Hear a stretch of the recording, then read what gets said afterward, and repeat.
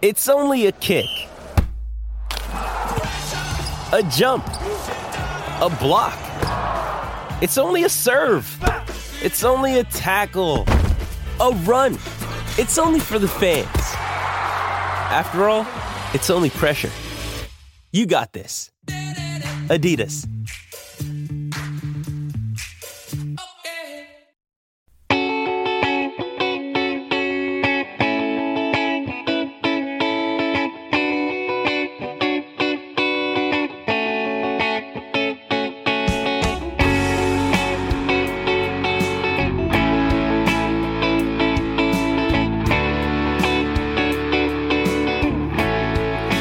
Welcome to another episode of Purple Insider. Matthew Collar here, along with CBS Sports draft analyst Chris Trapasso, as we've just gotten done listening to Kevin O'Connell's podium session, and he sat down on the side with beat reporters. And an interesting thing came up just as the Vikings head coach was about to go to the podium, which is the NFL Players Association put out a survey that they had given to all of the players that ranked teams on a lot of different cultural elements. From their facilities to how much they trusted the training staff, all things like that. And let's just say that the Washington Commanders won't be too happy in seeing it, but the Minnesota Vikings were. They ranked number one, Chris. And I wouldn't bring this up if I didn't think it was actually important, because Kevin O'Connell, of course, was very happy to talk about how they were the number one team and got A's across the board.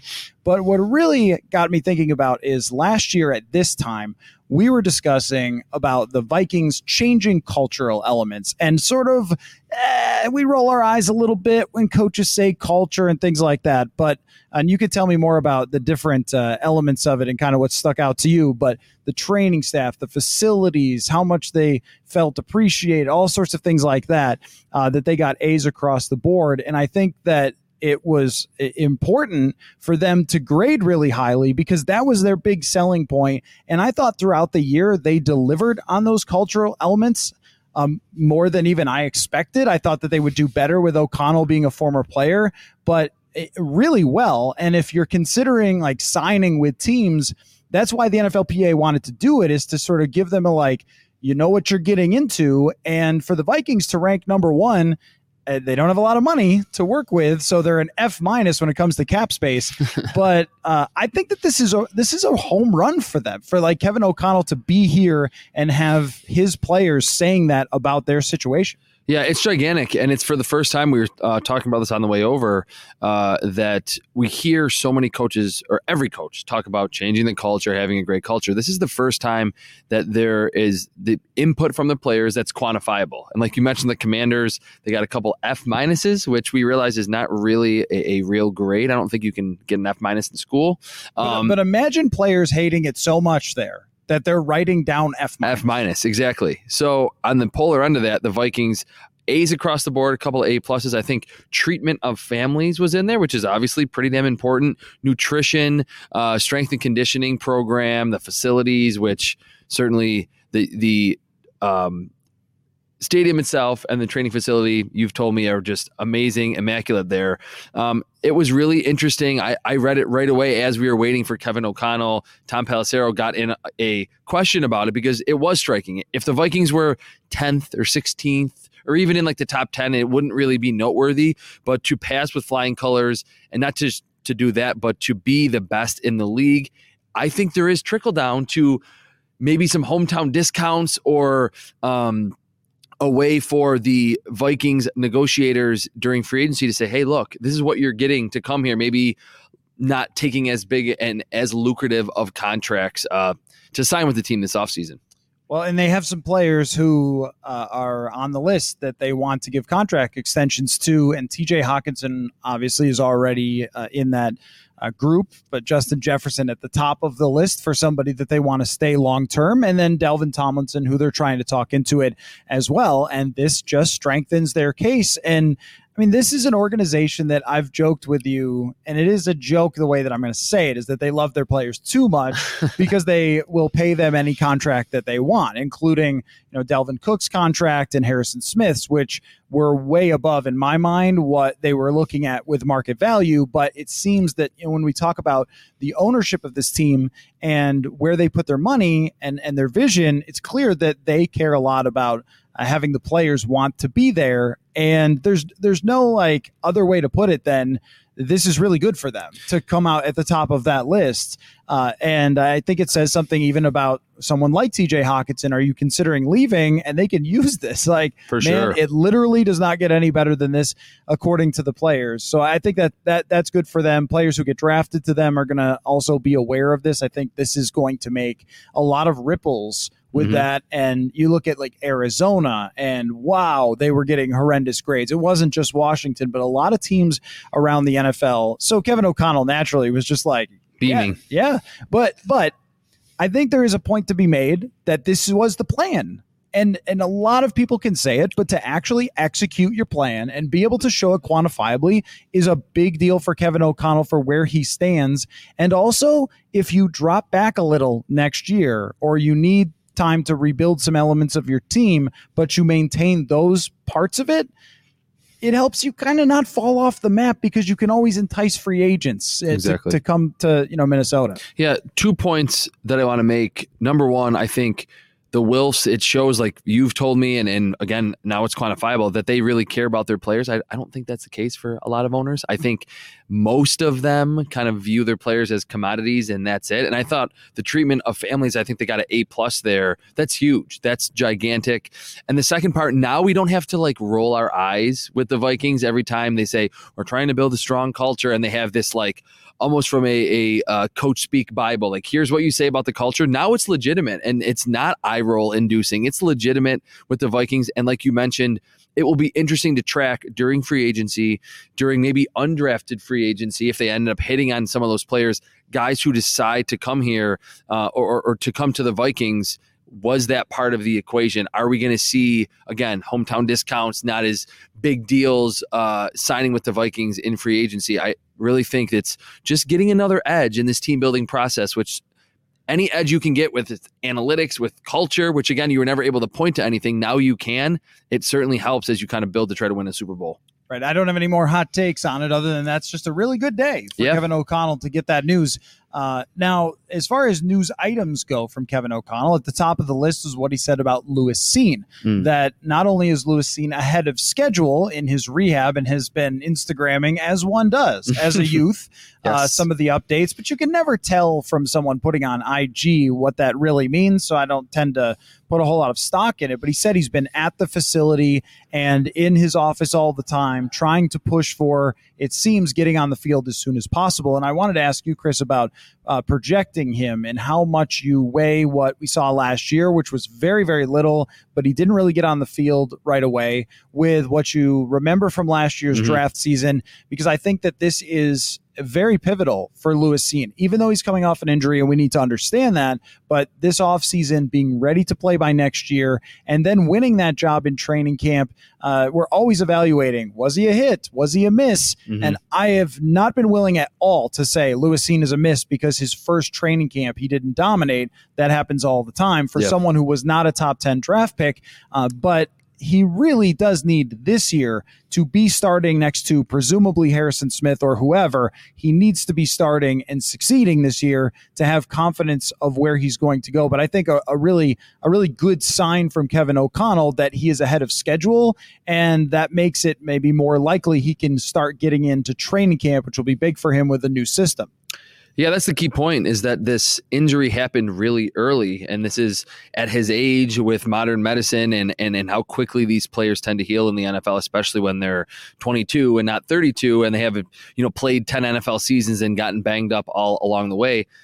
I expect Lewis Cine to play exactly like I expected him to play when they drafted him last year. And the kind of go-to summary that I had is that he is the size of a strong safety, but he has feet of a nickel corner. And I think you mentioned to me that post-draft, that's what Kevin O'Connell kind of said in a roundabout way about Lewis Cine, and learning, and even with the injury, being able to watch Harrison Smith, learn from him in practice, watch film. Another big, really athletic specimen when he was coming out of Notre Dame. Let me see if I get this right. 2011 draft? 2012. 2012 draft, Harrison Smith, I think. Oh, Harrison Smith. Yeah. I like to keep 2012. Yep, 2012. I like to keep those years in my head correct. To learn from someone that's a similar type player that can do everything. And that's really why I think Lewis Cine was ultimately a first round pick. Not just a free safety, not just that extra defender in the box, but can play the slot, great hitter, very adept in coverage. I think he's going to be Lewis Cine that made him a first-round pick last year for the Vikings. And, of course, Kevin O'Connell, when we were asking about Brian Flores' system and whether it's at the podium or in our side session with beat reporters, of course he wants to say, look, it's going to be flexible. It's not just going to be us lining up and running cover zero because that's Brian Flores' MO. At the same time, what's on paper and on the data shows that that's kind of what they do, that they blitz a lot and that they bring the safeties to the box. The safeties blitz a ton in Miami. I think that this is really good for Lewis Cine, that if his one shortcoming is going and being the deep guy who has to read multiple, route combinations and double moves and everything like that, if that's a shortcoming early in his career. And that's hard for a lot of young safeties and corners, for sure. Going up to the line of scrimmage, running after the quarterback, chase people down. Yeah. Like that seems like a lot more manageable. And for somebody who once ran a 4.37, I just think they kind of got the perfect guy if they're going to make Lewis Cine into a hit. Yeah, definitely. And that was the one thing. He was so explosive at Georgia. And for as much as I just said, he could make plays at that kind of free safety role, he was best at the intermediate level and attacking downhill, outside run plays, wide receiver screens that are so big in today's NFL. They're prominent in every offense. That's where he kind of made hay and became a top tier prospect that ultimately went in the first round. So yes, it definitely takes time for almost 90%, if not more, of rookie safety or young safeties to be so good flipping your hips and understanding where they're trying to bait you. They want you to take that deep route because there's a dig route coming underneath it. That will take time, and I think you can learn that in time, but just to have the athleticism, the explosiveness to attack and to blitz. I remember watching Javon Holland with Brian Flores, who was kind of a similar guy, and he was so good as a rookie because they had him blitzing a ton. You're just going to make more splash plays when you're that explosive player that, like you said, one job, get to the quarterback or disrupt what's happening in the backfield. So I also asked in the side session, and I thought it was notable about, or maybe it wasn't me who asked, someone asked about Adam Thielen and the wide receiver situation. And Kevin O'Connell pointed to how they had, I think it was 4 guys over 60 catches that were not running backs. So TJ Hawkinson and then the 3 wide receivers, all over 60 catches, and where Adam Thielen fits into that. And he talked about how, Thielen's a captain and is important to Minnesota, which is absolutely true that, when you come from Minnesota, it's not like coming from LA and playing for the Chargers. Like it's just a little different what he means to them. But I also think that if they are being realistic here, running back the same group of wide receivers is not going to be good enough. I mean, they were a top 10 offense, just barely, and the threshold's going to be higher. And also you're going to have a future. And so if we're only looking at next year, like, okay, yeah, I could see where Adam Thielen fits into that for next year and restructuring his contract and everything else. And I think he could still be an effective wide receiver. To me, there's no doubt he could still be effective. But as we've talked about, the draft is for the future. Yeah. And at some point, you're going to need more wide receivers. I would be surprised, though supportive, if they drafted one in the first round. Oh, yeah. Beyond the first round, though, how do you feel about this draft as far as wide receivers go? Because I have not seen a lot of people raving overall about this draft class, but it does seem like there are a handful of guys that might not necessarily be top draft picks who could be in line for maybe the Vikings to look at. I love this wide receiver class later. And I think a lot of the talk, which I agree with and has kind of become the consensus that it's not a quote unquote good wide receiver class. It's that there's not a Garrett Wilson or a Drake London or a Jamar Chase or a Jalen Waddle, those premier talents. Even going back to the 2020 draft, CeeDee Lamb, Jerry Jeudy, Henry Ruggs, like those were all like premier prospects that had multiple seasons of a lot of hype to be built up at the collegiate level. Round 2, 3, 4, 5. Jaden Reed from Michigan State, I like a lot. Rashee Rice from SMU is kind of a contested catch, yards after the catch guy. Parker Washington reminds me a lot of DJ Moore. you can certainly get those quality receivers on day 2 or day 3. Maybe you don't want to go deep into day 3, 5th, 6th round, but I think between round 2 and round 4, we'll still see a few wide receivers in the first round, but that is the true strength and the kind of meat of this wide receiver class, which probably bodes well for the Minnesota Vikings, that if they don't follow our instructions to pick a receiver in the first round, they'll be able to get a lot of those quality players who don't have to step in and be that number 1 guy, of course, right away. And maybe even not like a 1A with TJ Hawkinson there as a focal point or one of the focal points of the passing offense, just to kind of slowly mature your way into a wide receiver 2 role that's maybe going to start with getting the 3rd or 4th most targets early on and then kind of grow into a bigger role later into their careers. So, I mean, that's huge. Something that they should really be looking at, no matter where it is. That if you just try to draft needs when you need them, you've already missed the train. Mm-hmm. And they don't have money to sign a free agent wide receiver at any sort of price.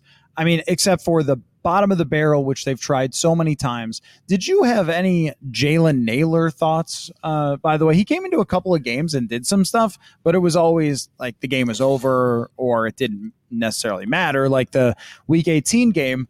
But the man can run. I mean, he's very quick. I wasn't sure if he was ever on your radar. No, he was. I definitely remember scouting him, running down the field, making big plays. He had one big game last season at Michigan State that I remember. I want to say it was like close to 200 yards, if not more than that. And a lot of it was just vertical stuff down the field.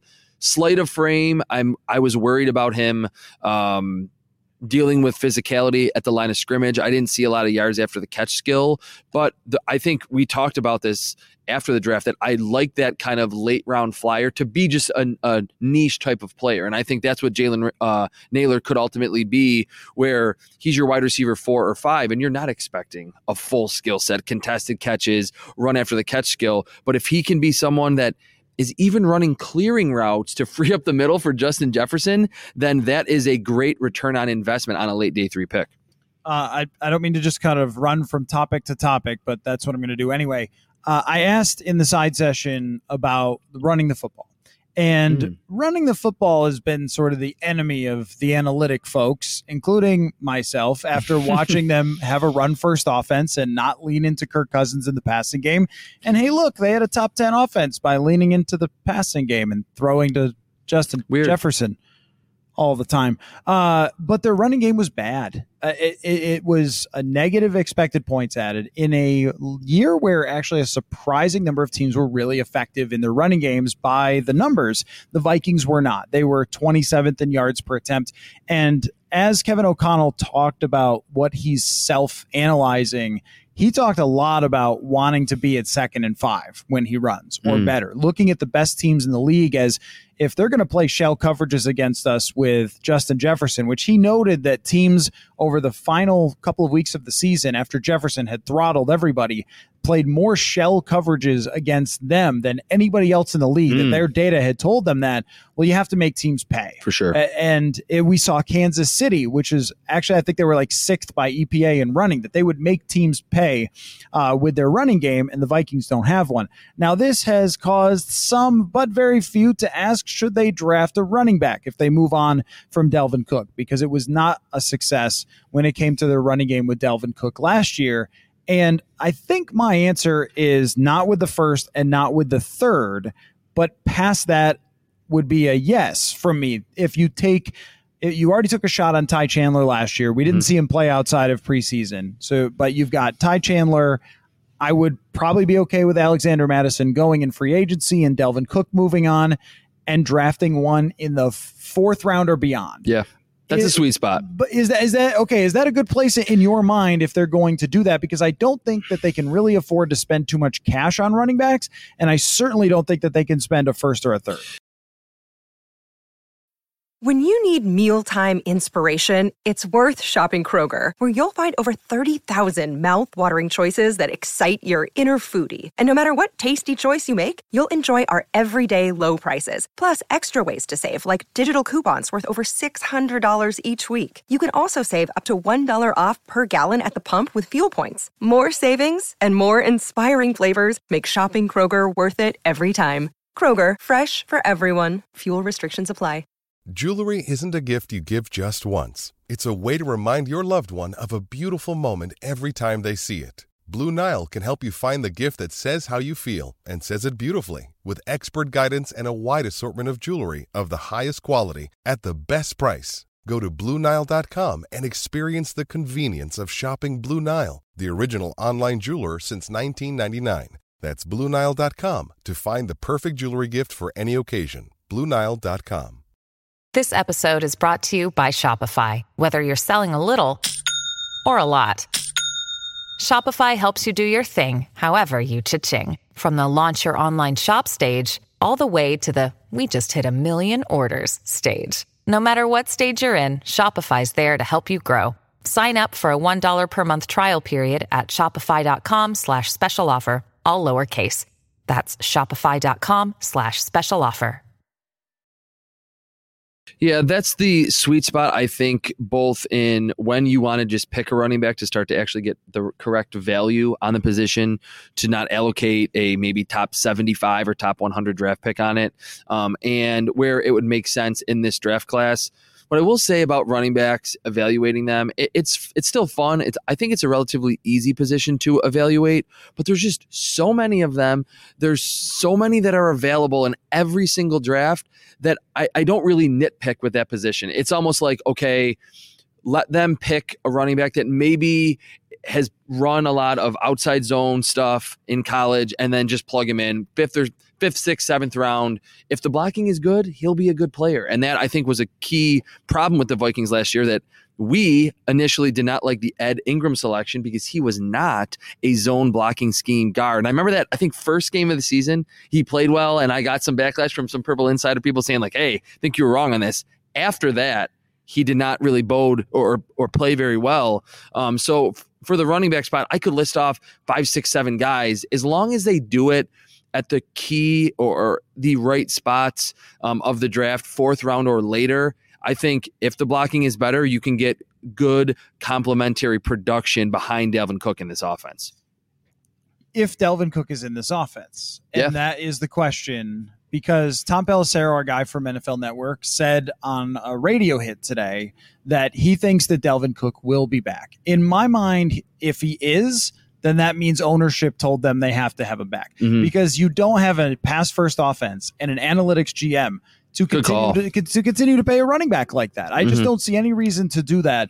I think that it's one of the easiest offseason decisions that they have to move on from a veteran. And even if you end up going with a young player and Ty Chandler and Kene Nwangwu and maybe one veteran, I think that they should be very comfortable with that. And I don't know if there's a guy that you look at that's a plug and play starter, because who knows, right? With those running backs, as you said, it's hard to figure out who could step right in. But if there's any position in the world that adapts as quick as possible, it is running back. Like, that's the one spot where you can throw a rookie in. And if you have somebody else that's a veteran player like Jerick McKinnon was to Kansas City, who can pass block on 3rd downs, you've got yourself a running back room. I just see no reason to go back to that well when we were just talking about how they had one of the worst and least efficient running games in the entire league last year. Yeah, definitely. And it really just comes down to, I think, the Vikings scouting department will, again, just look at those running backs that are a little bit more north-south. You don't have to have someone that has crazy lateral agility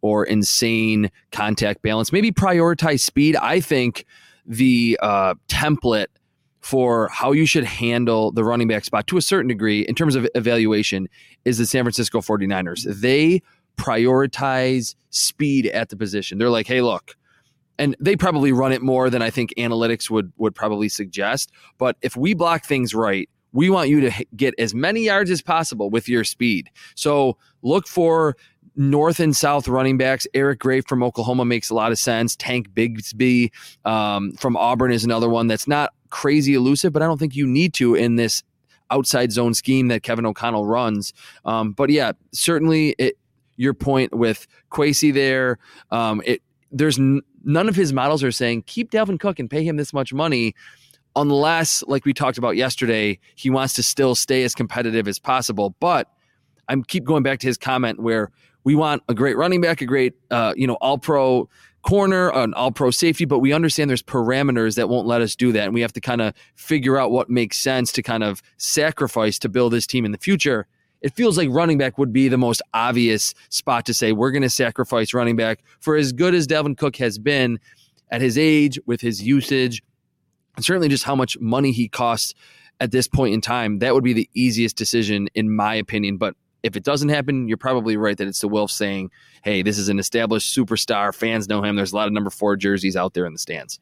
Right. And if that is the case, I think that would be a bit of a gut punch. And like you said, if you're judging a player on what they were several years ago, then he's the elite running back in the league. There's nothing to suggest that now. And he's having shoulder surgery. And how am I supposed to buy into the idea that that's going to bounce back? I mean, even Derrick Henry is not the same as he was when he signed his deal. Christian McCaffrey is the only guy who worked out, but just last year because he was injured in the other years. Yep. And, how are you supposed to say he's not going to be injured again, not going to play through injuries? The second half of every season fades. Like, there's so much evidence and the price tag that is piled up that when I asked O'Connell about it, he focused a lot on the scheme and how he could be better, because he doesn't want to say we need our running back to be better.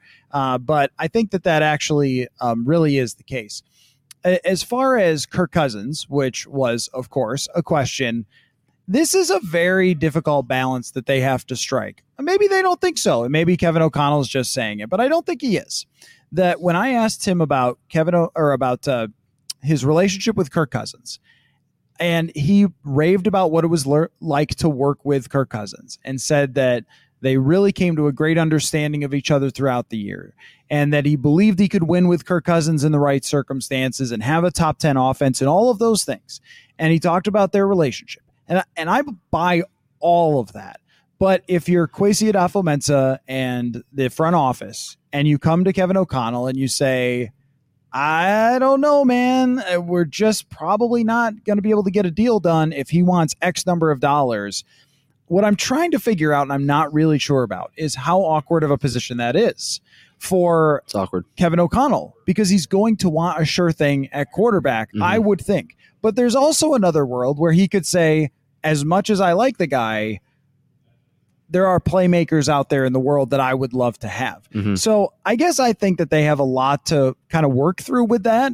And I wonder where you kind of come down on how much the coach buys into Kirk Cousins mattering for the equation, because I think everyone knows what I'm going to say. Yeah, I think it certainly matters, especially with kind of how we started this episode with the culture and the relationships and how strong that is, the strongest in the NFL in terms of just how the players feel that they're treated.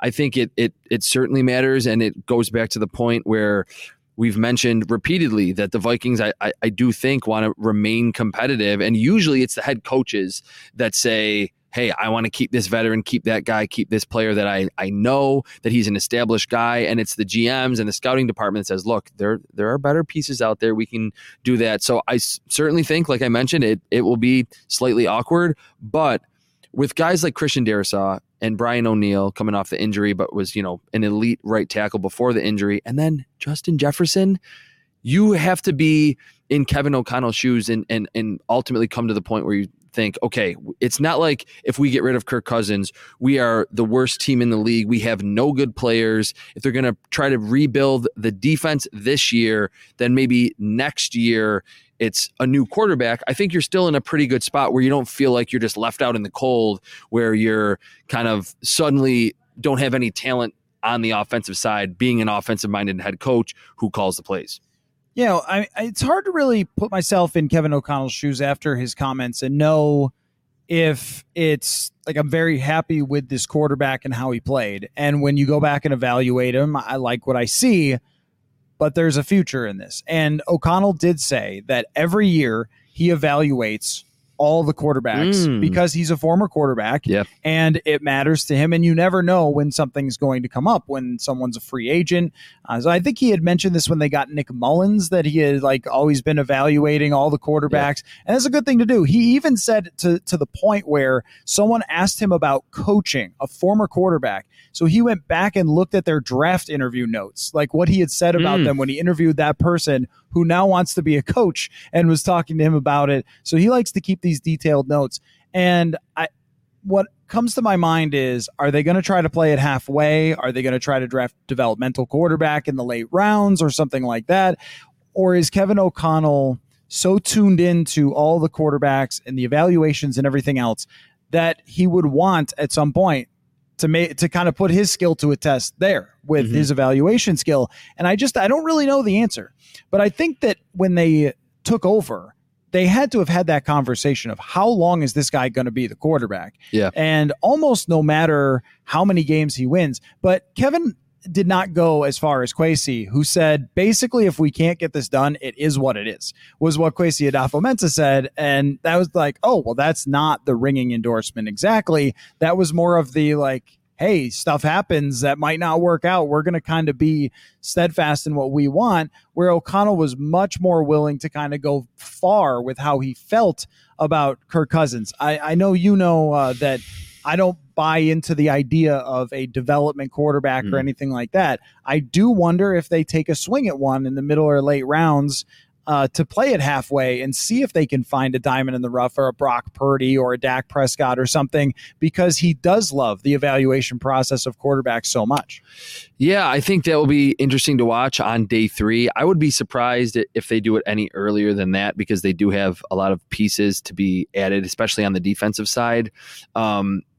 It's kind of par for the course, like I mentioned, that the head coach is kind of like wants to hang on to the guy, where it feels like you mentioned from Tuesday, Kwesi kind of almost, to me, without coming out and saying it, which of course he wouldn't, he's like, Kirk's going to play this year, and then we'll go to the table with him and offer him something, but he's going to want like fully guaranteed 3-year deal. We're not going to give him that. Which I don't blame Kirk for doing, by the way. No, definitely not. And I also will not blame the Vikings for being like, okay, thank you for your services. You were great, but we're going to move on. We're not going to pay you that into your mid-30s at that point.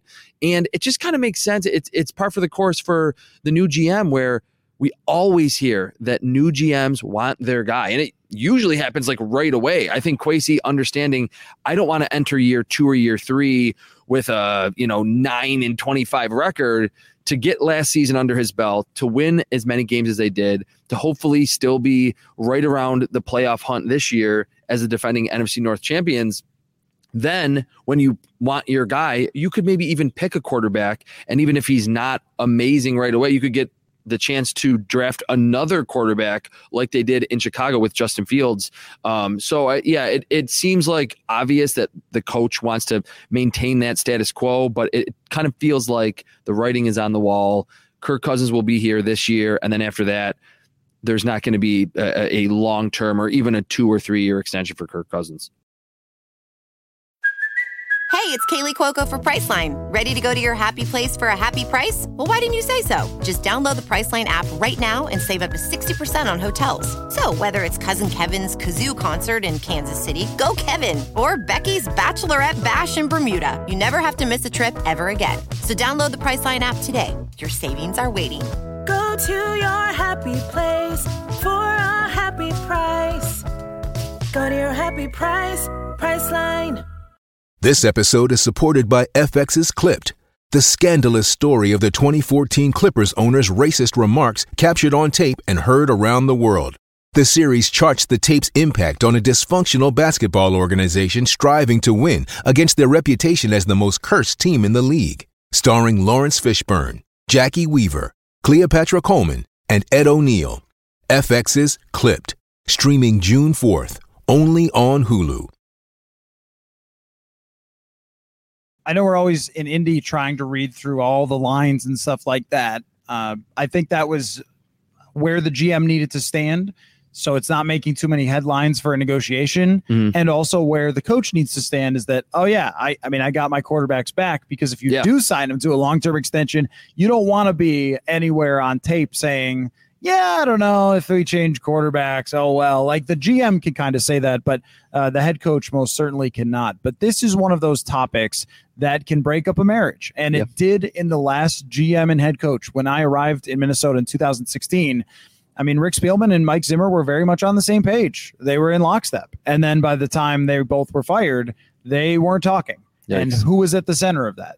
Different feelings about the quarterback position. That's how much it means. And I think that they understand that. So they have to be on the same page.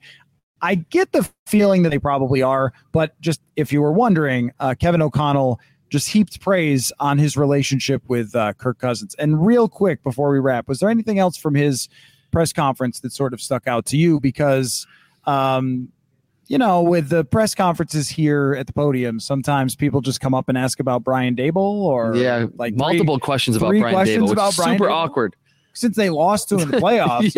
It's like, hey, what about your ex-girlfriend? How's she doing? Yeah, that's what it was like. But she's got a new job or something. You're like, dude, come on. There was 2 or 3 questions. 3 questions about Brian Daboll. Not to criticize the reporter. I'm just saying it's awkward. Yeah, I was just checking my notes. To me, and it just kind of sparked in my head when this happened. I wrote that Kevin O'Connell raved about Brian Flores and his impact on this coaching staff.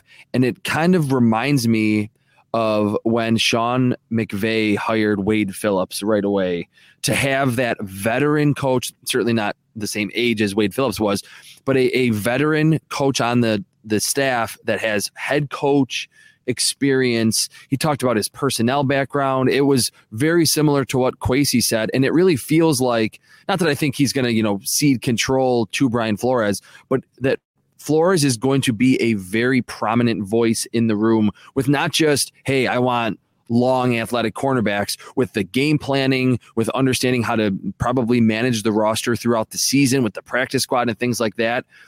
Kevin O'Connell is super successful, but was a first-year coach and is still pretty young. I think it is a smart decision to bring in, again, someone that has been a head coach and probably got some of those Dolphins teams to play better than really their roster should have ultimately played. It just reminded me so much of that, and certainly Kevin O'Connell's connection to Sean McVay. I think he probably felt similarly to have kind of that parallel early in his head coaching career. I agree. I don't think that with him and Ed Donatel, there was ever really a synergy.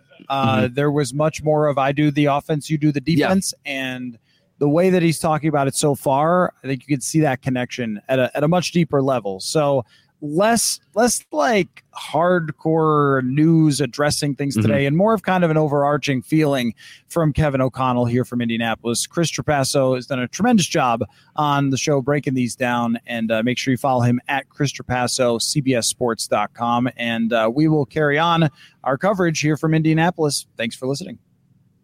Okay, just before we wrap up the show, wanted to add a couple of quick notes. One of them, I wanted to just bring you the exact quote from Kevin O'Connell when it comes to veteran players leaving. And I've wondered aloud about how a coach is going to feel about having to move on from players that he really, really likes because of just the cap situation and so forth. And I mentioned that in the show with Chris, but I just wanted to give you the exact quote now that we have it transcribed, which is he said, "It's just so hard to still build for the future with the way that the rules are set up, but we'll continue to go. And I've spent a lot of time with Rob Brzezinski and Kwesi Adofo-Mensah. We'll continue to do that in anticipation of being at a certain place by the start of the league year that we need to be.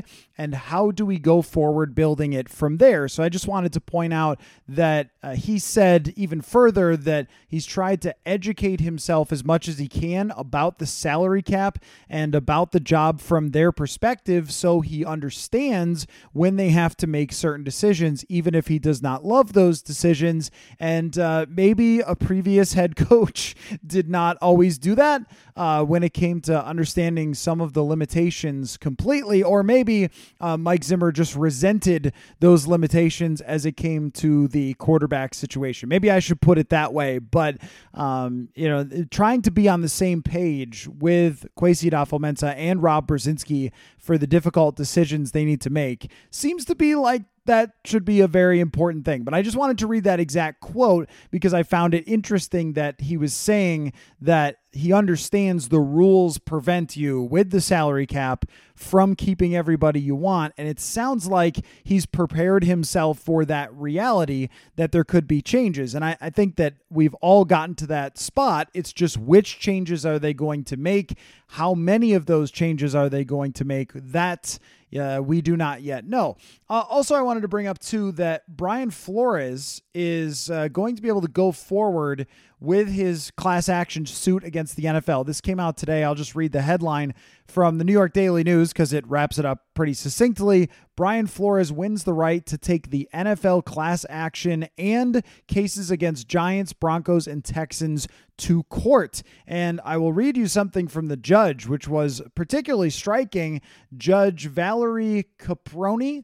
She said, plaintiffs' descriptions of their experiences of racial discrimination, which allegedly are the most recent chapter in the NFL's long history of systematic discrimination toward black players, coaches, and managers, is incredibly troubling. So I think that, Brian Flores, while he's going to be here being a defensive coordinator and will be making this case against the NFL and will be taking it to court, assuming that there isn't some sort of settlement, but it doesn't seem like that's what Brian Flores wants. He wants to ride this thing through and really get it all out in the open about how he was treated when he went to those job interviews and the lack of a fair chance that he was given. If you recall, he interviewed with these teams, but it seemed like they had already made their decisions for who the coaches were going to be, and they were just doing it out of pure obligation to interview him. So this will be going on as Flores is the defensive coordinator of the Vikings. Of course, the wheels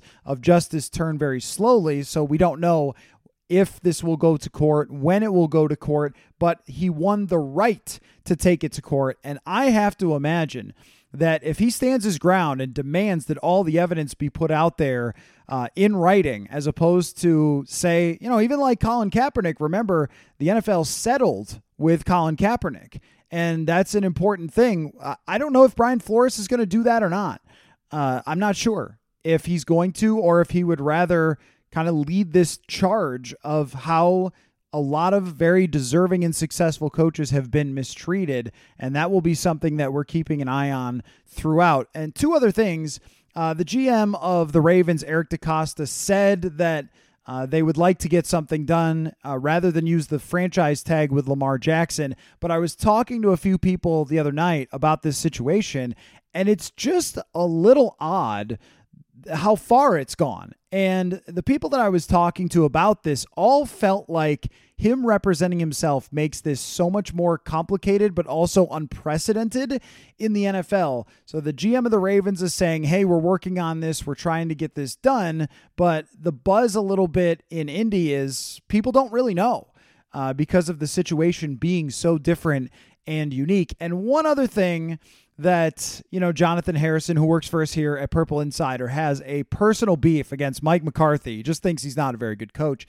And Mike McCarthy had an absolute gem of a comment at the podium today, saying that one of the reasons that he couldn't have Kellen Moore as his offensive coordinator anymore is that he wanted to run the ball and give the defense more of a break, where Kellen Moore wanted to light up the scoreboard. And that is just kind of mind-blowing. Honestly, kind of mind-blowing, because Dallas had an amazing defense this year. Their defense didn't seem to struggle with their offense throwing the ball as much as it did. And the Dallas Cowboys might be getting worse because Mike McCarthy is taking more command of that organization, and the Chargers might be a lot better off with Justin Herbert now playing with Kellen Moore. But I thought that, as there are a lot of Vikings fans who probably have some dislike for Mike McCarthy, or maybe want him back in Green Bay. I don't know, because LaFleur is a better coach, I think. Oh, also relevant, Jalen Carter has an issue involving road racing or whatever. Yeah, right? That's what we call it, road racing. And street racing, not road racing, street racing. And he put out a statement and everything else, but this was something that seemed to be hinted at by Todd McShay of ESPN at some point earlier in the draft process. And I saw Charles McDonald, who's been a regular guest on the show, wrote about asking people in Indianapolis whether they thought that Jalen Carter's draft stock would be impacted by the street racing issue, which is apparently a arrest warrant came out with a couple of misdemeanors for that. And most people think that it won't, that it will not be something that impacts his draft stock. Of course, Chicago has to decide whether to pick him at the top or go with Will Anderson or trade down. And it was almost like, if you follow politics, the October surprise, like the pre-draft surprise. It wasn't a gas bong as it was on draft night once upon a time with Laramie Tunsil. But this was quite a surprise, I think, that this came out. So there you go. There's kind of what's going on from Indy. We will have so much more. An episode coming out soon with Tage Seth and Derek Klassen, two very, very smart football analysts breaking things down. Courtney Cronin's going to join for all of you Courtney R. Draft Scout fans. Lots still to come from Indianapolis. Thank you all for listening.